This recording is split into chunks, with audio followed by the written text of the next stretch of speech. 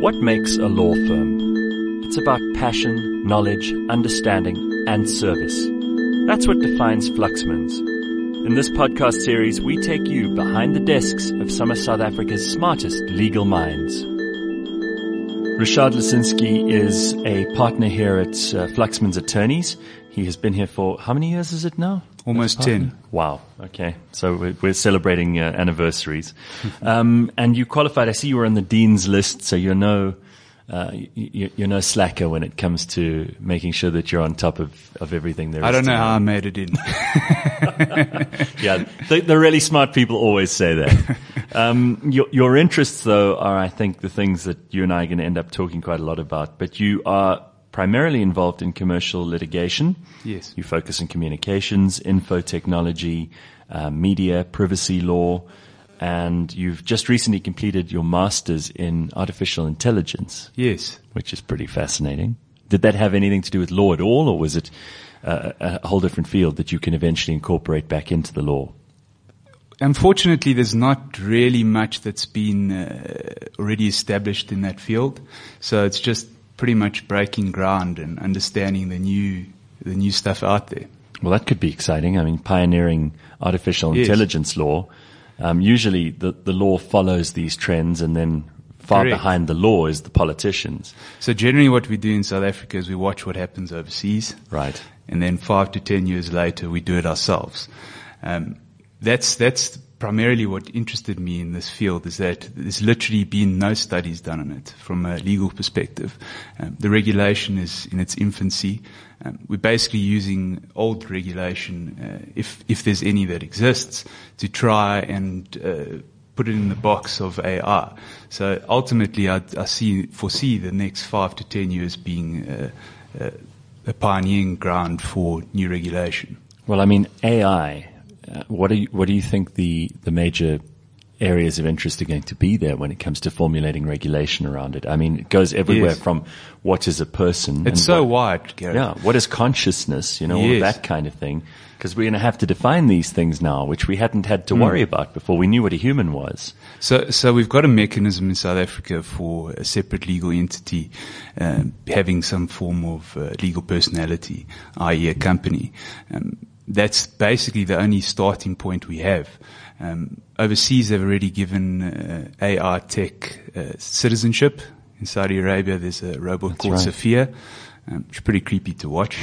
But ultimately, I think they're going to start looking like humans, acting like humans. Would it be a juristic person? I mean, it couldn't be called a natural person. Yes, that's exactly the point, is that we're going to have to almost fashion some form of legal personality for this person, particularly when machine learning is so prominent and they can basically start doing their own things autonomously. Mm-hmm. Think about how much a phone already does for you now. Yes. It's an extension of your personality, but it could develop its own way of doing things. Exactly. And it learns from what you say to it.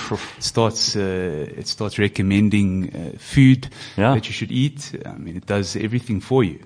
Does that make you nervous, or does it make you excited? Because when you talk to some of the guys in Silicon Valley and you hear what they have to say, a lot of them are very, very nervous about what the future of AI could bring. Look, I'm an optimist. I don't like to look at that side. Obviously, you've got to be cognizant of it. But I really hope that there'll be some proper regulation of it and that they test it properly on platforms before it's made live. I mean, they're already doing it in America, in Europe to some extent, where they're testing autonomous cars. The funny thing is that the public seems to be very, very negative about it.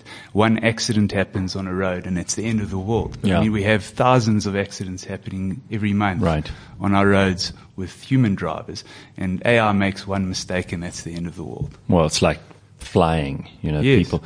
Some people are terrified and paranoid about flying. It's the safest way to travel statistically. Yes, correct.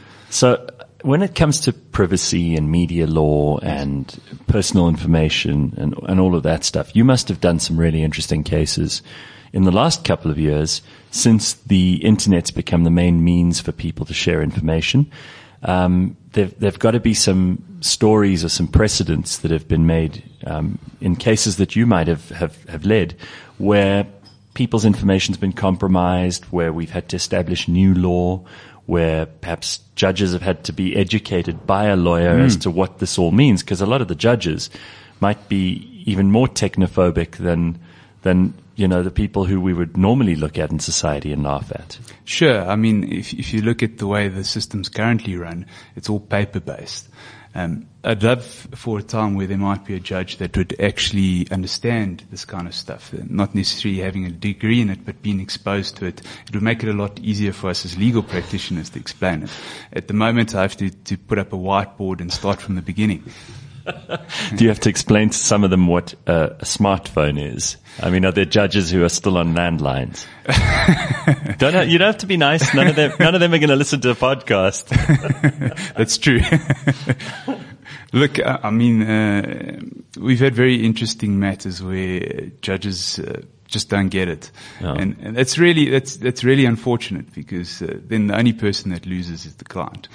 But a lot of people don't get it, and I don't think a lot of people completely understand the protection of the POPI Act, the Protection of Personal Information Act.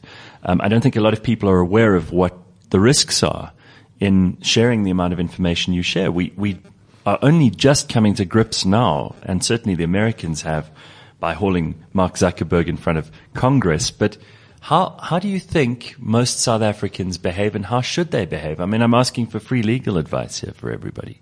I'll keep it short. Look, you raise Mark Zuckerberg in the Cambridge Analytica scandal. I mean, that's just ridiculous.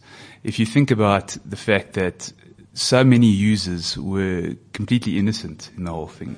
270,000 people took a random quiz from Cambridge Analytica, and 50 million people's info was compromised. I mean, that's crazy.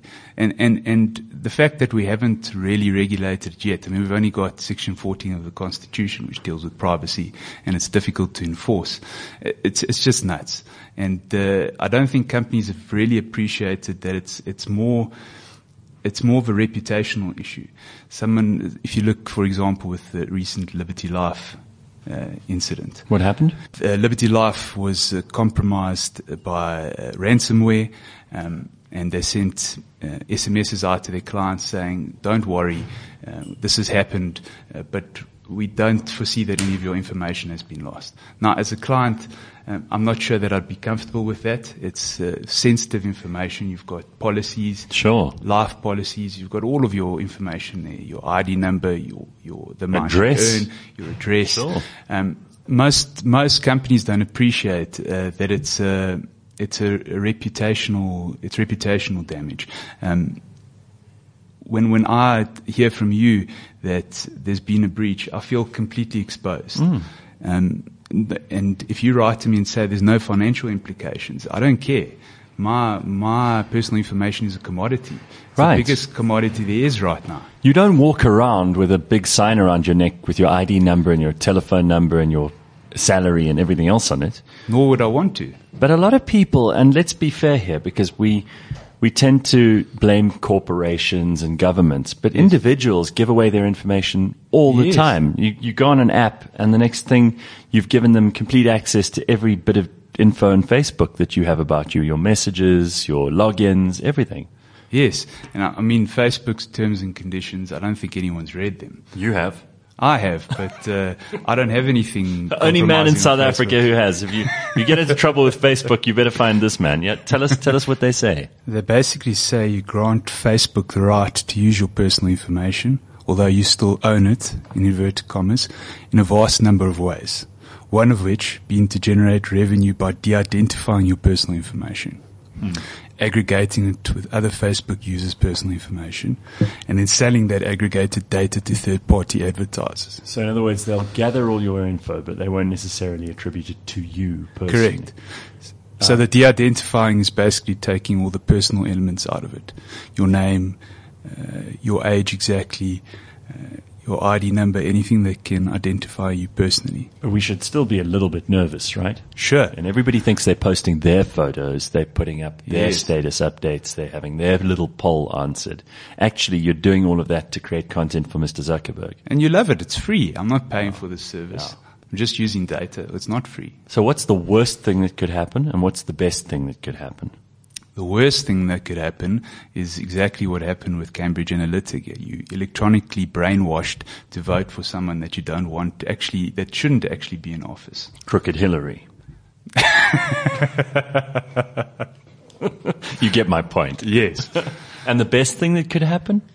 The best thing that could happen is that everyone contacts each other all over the world. We know what's happening with all of our friends, Sure. and it's a lovely, happy-go-lucky environment. People meet on Tinder and all that kind of thing. Yes, Right. absolutely. But the world is not benign. No. That's why we have lawyers. Correct.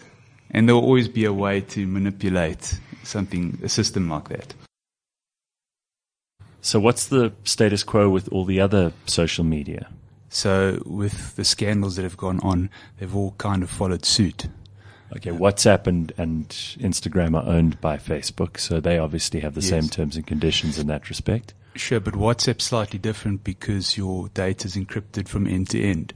So no one's really getting access to your information. I think people would be most nervous about WhatsApp being cracked, Yes. right? A lot of politicians in South Africa. Yeah, a lot of people in business in South Africa. I think a Yes. lot of people, full stop. Yes. A lot of husbands and wives who aren't being honest with each other. Correct. And then the others is more or less the same. Yes.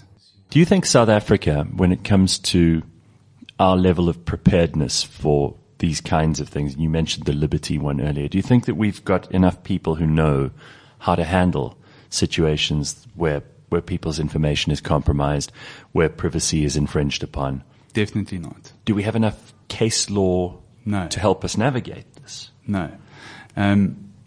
Listen, it's basically in its infancy, like I said. They're trying to. That's the way we work in the legal profession. Is we rely on that case law, we rely on that precedent, and until a date that there's actually a functioning act. Currently, we've only got the regulator who's been in since December 2016. Now the GDPR has come in. The crazy thing is that, sorry to go off on a sidetrack, but companies don't appreciate that the GDPR is far more dangerous than POPI right now. What's the GDPR? The General Data Protection Regulation that was promulgated in Europe. It affects a lot of companies in South Africa. That's where we had to re-agree to all the terms and conditions a couple of months ago. So you'll see if you go on an international site. Yeah. You have to accept. Right. policy, And then new etc. terms and conditions. Yes. Oh. So Aren't those meant to protect us more? That's what the politicians told us. absolutely. So what I was trying to get at is that POPI, what they've done now and what I think the regulator is doing is waiting to see what happens with that act, how it's enforced, etc. So I don't think we're looking at POPI coming in anytime soon, certainly not this year. What were the main concerns you had as an objective outsider to POPI? Predominantly that we wouldn't be able to enforce it. That it would be like a number of acts in South Africa where you appoint a body that's meant to enforce these things and they don't actually have any teeth. So I'm hoping that all of the exposure that's happening overseas actually has a positive impact on the enforcement of our act. The interesting thing is that the GDPR has a huge penalty for not complying. I mean, it can be up to 4% of a entity's turnover, or 20 million euros. Wow. Whichever is the greater. So I think, as in with other acts in South Africa, once people start getting fined, people will pay attention. But isn't that another way for governments to just find income? It doesn't seem that they're going to sort out the problem. They're just going to find these companies, Yes. make them responsible, pass the buck, and then take some bucks from them in return. Exactly. Oh. So, I mean, that's another concern. Not a solution, another problem. Yes. Yes. So are there people in South Africa who are working on this stuff at the moment? I mean, you mentioned that you did your master's in artificial intelligence. I can't imagine that many people who are specialists in this area. No. I mean, there's a lot of tech lawyers dealing with it, trying out the system in law firms. In reality, there's no one that's actually looking at the regulation yet. I'm sure they've thought of it, but there's no specific body that's been created, and that's a bit scary because So you're going into an area of law now, and you've been in, obviously, an area of law now, which is kind of lonely because there are not that many people in it. Yes. You're walking around blind because there isn't a lot of precedent or regulation to help you out. Correct. And you're going to be part of making that. There's going to be huge business here. Yes. Going forward. This is going to be an area of massive growth. I hope. So, I mean, you're kind of set up for some very exciting things to happen. Yes. Who do you talk to if you are in this lonely part of the legal profession? I mean, what do you do to relax? What do you do to get out of that place of kind of trying to figure out so much? I tend to do things where I don't speak to anyone. I like to, I'm a social person, but I'm actually quite introverted. Mm-hmm. So to relax, I'd go in a forest. I'd pick some mushrooms, not the medicinal ones. All right. The ones you eat with pasta. Okay. That was about to get very interesting. I know which ones they are. But okay, I don't pick them. Sure. Okay. I'll go fishing. Right. I'll do something like bass fishing. You're an outdoors guy. Yeah, so I'll just, I'll set myself up and then I'll go on a journey for the day and I'll just, and I'll speak to no one, and I'll just fish. That's terrific. I suppose it gives you a chance to almost clear the mind. Yes. And get back to yourself, so that you can come back here and wrestle with these very complicated matters. Sure. Well, it sounds interesting. I'm very pleased we got some time to speak to you today, and good luck with this extremely interesting part of the law, and a part which it seems that you're one of a very select few people who has any kind of idea of where it might be going. It's exciting.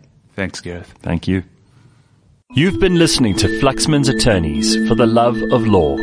For more information, go to fluxmans.com.